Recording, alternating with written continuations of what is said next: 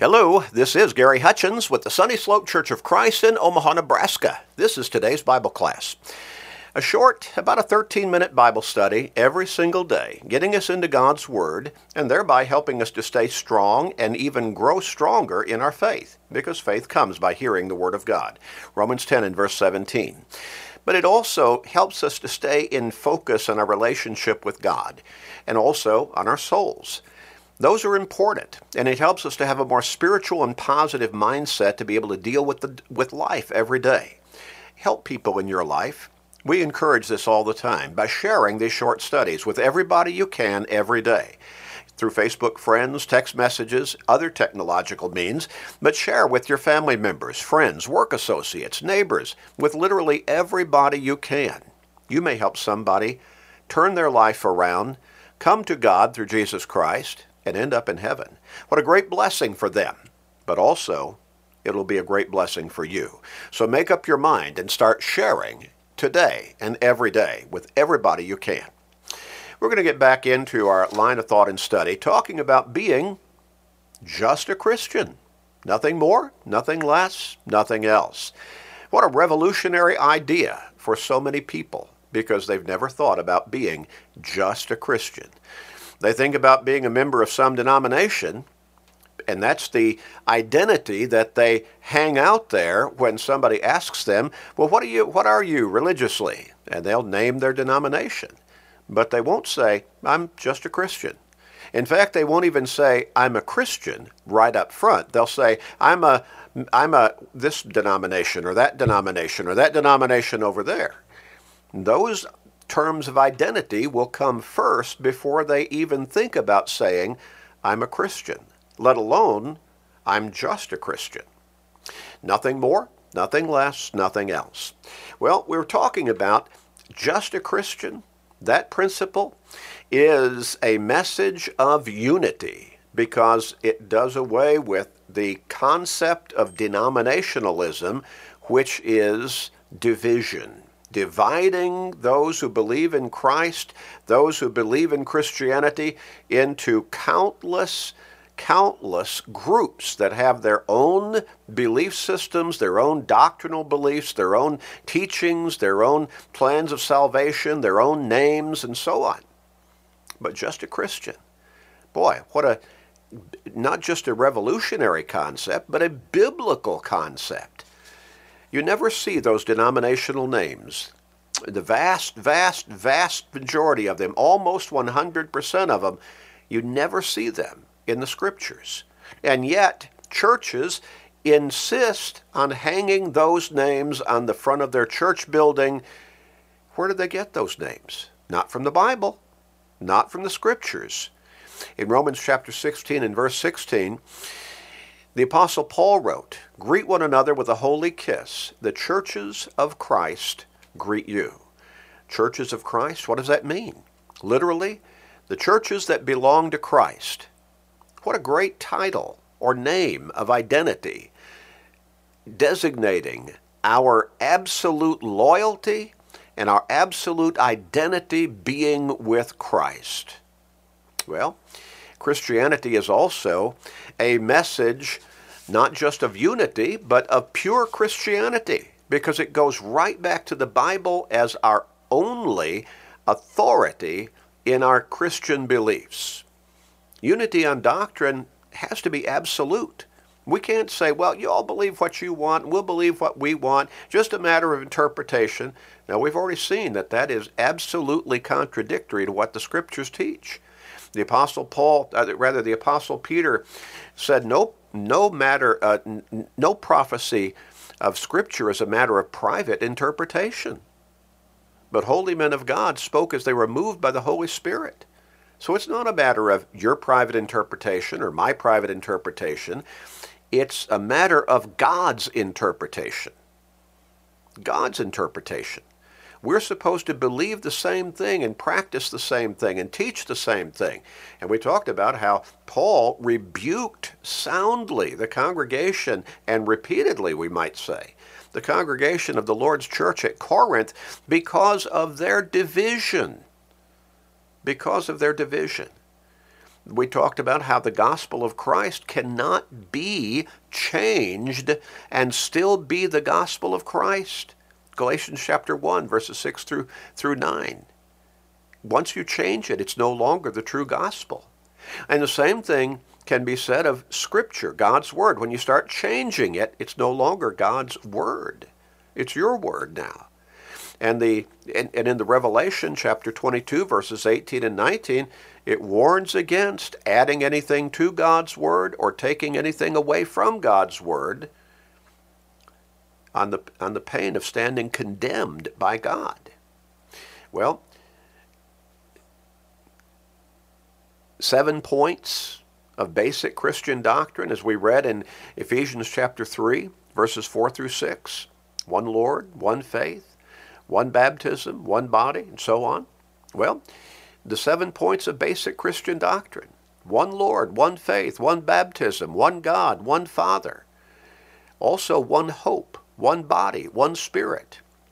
So, one Spirit, the Holy Spirit. There's only one Holy Spirit. There's only one Lord and Savior, Jesus Christ.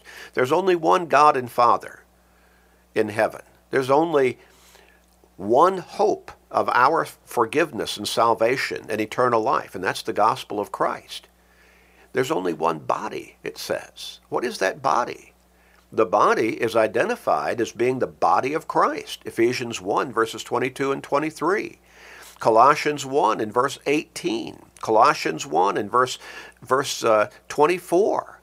One body, which is the church of our Lord and Savior Jesus Christ.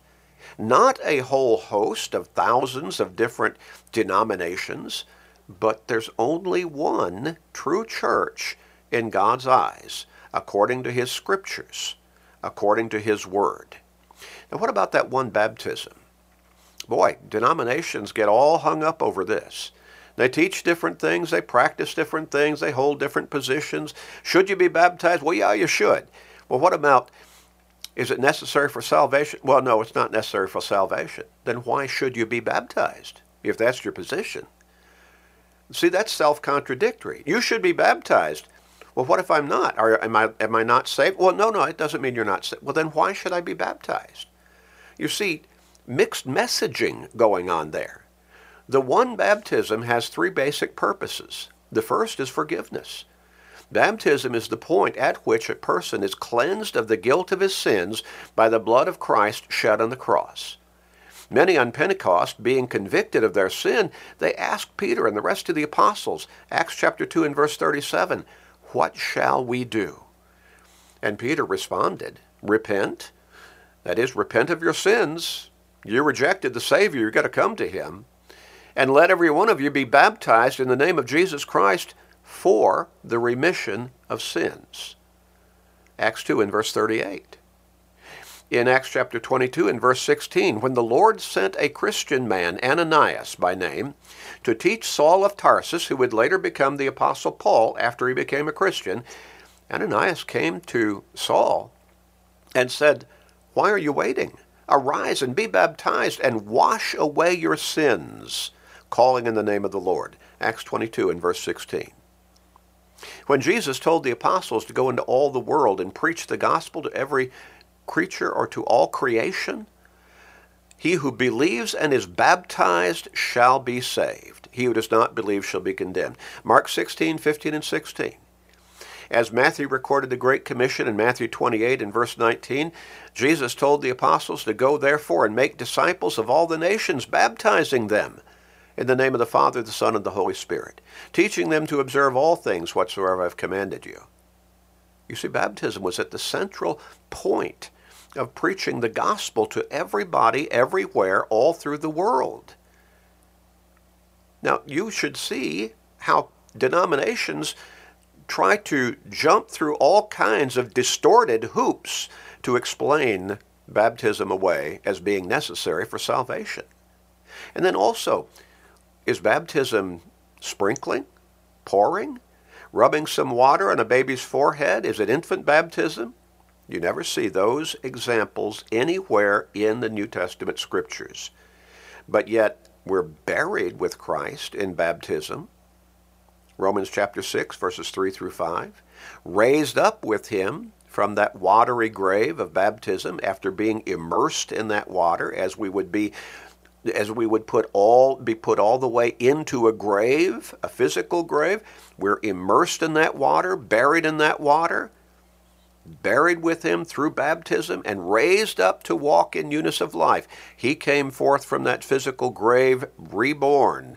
I should not say reborn, made alive, brought back to physical life. And when we come up out of that watery grave of baptism, we're forgiven of our sins. We're made new. 2 Corinthians 5 and verse 17. We have been born again. John 3 verses 3 through 5 of the water and the Spirit. Interesting, isn't it? But again, denominations are all over the map when it comes to baptism. And yet right there, one of the basic 7 points of Christian doctrine in Ephesians 4 verses 4 through 6 says there is one baptism and only one baptism. There's no explaining that away and staying true to God's Word. So a third purpose of baptism is to bring a person into Christ.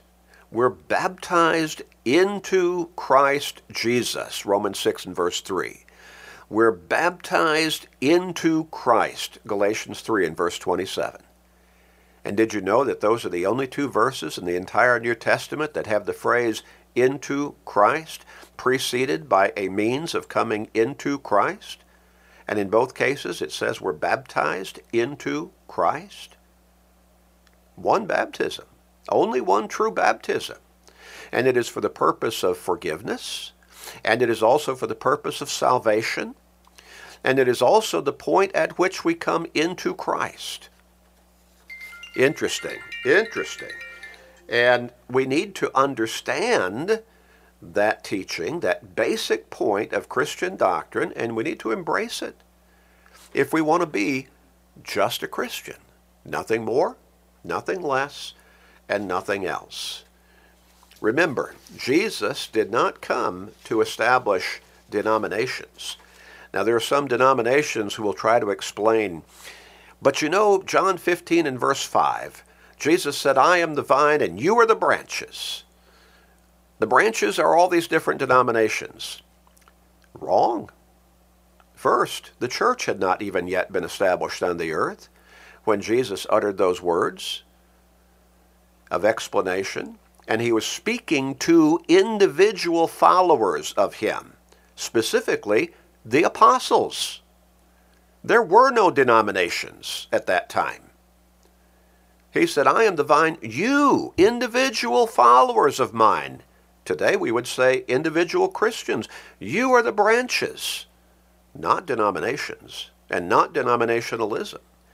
Oh yes, just a Christian is a message of pure Christianity. We'll move on next time. Let's pray. Father, Father, thank you for loving us and letting us love you.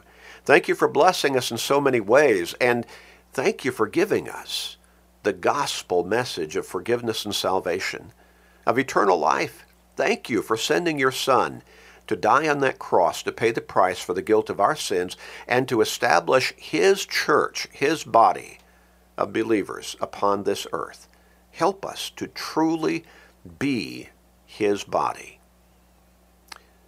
Guide everyone, we pray, along this line.